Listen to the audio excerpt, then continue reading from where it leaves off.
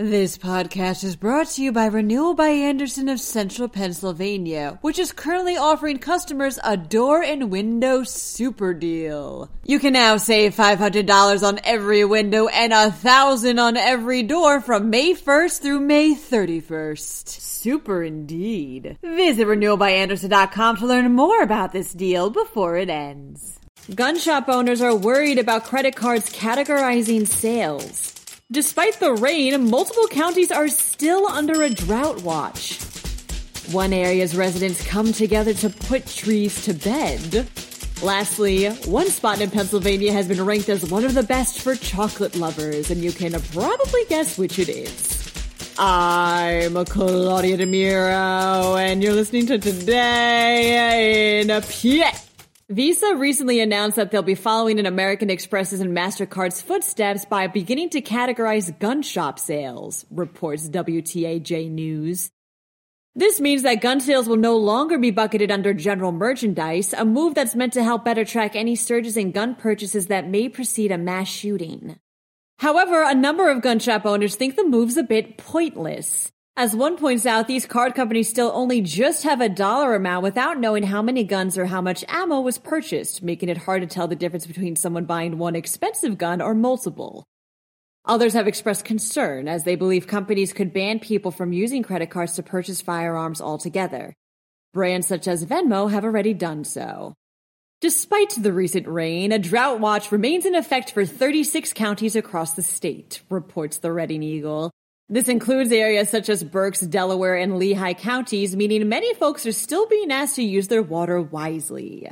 Some tips for conserving water involve running it only when necessary and making sure your home is free of leaks.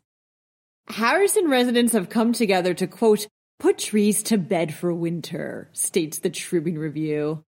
Volunteers from the township's tree committee, ATI, partnered with the Western Pennsylvania Conservancy to weed, rake, and mulch around the area's trees to prepare them for colder temperatures. The two groups have partnered before in planting a total of 225 trees around the township. Says one of the people who took part of the project, Kelly Schmidt, quote, everyone likes to help the earth. Researchers at Lovelawn analyzed multiple locations around the country to find the very best for chocolate lovers, says PennLive. And one place in Pennsylvania has nabbed a spot among the top 5. You can probably guess which one it is. That's right.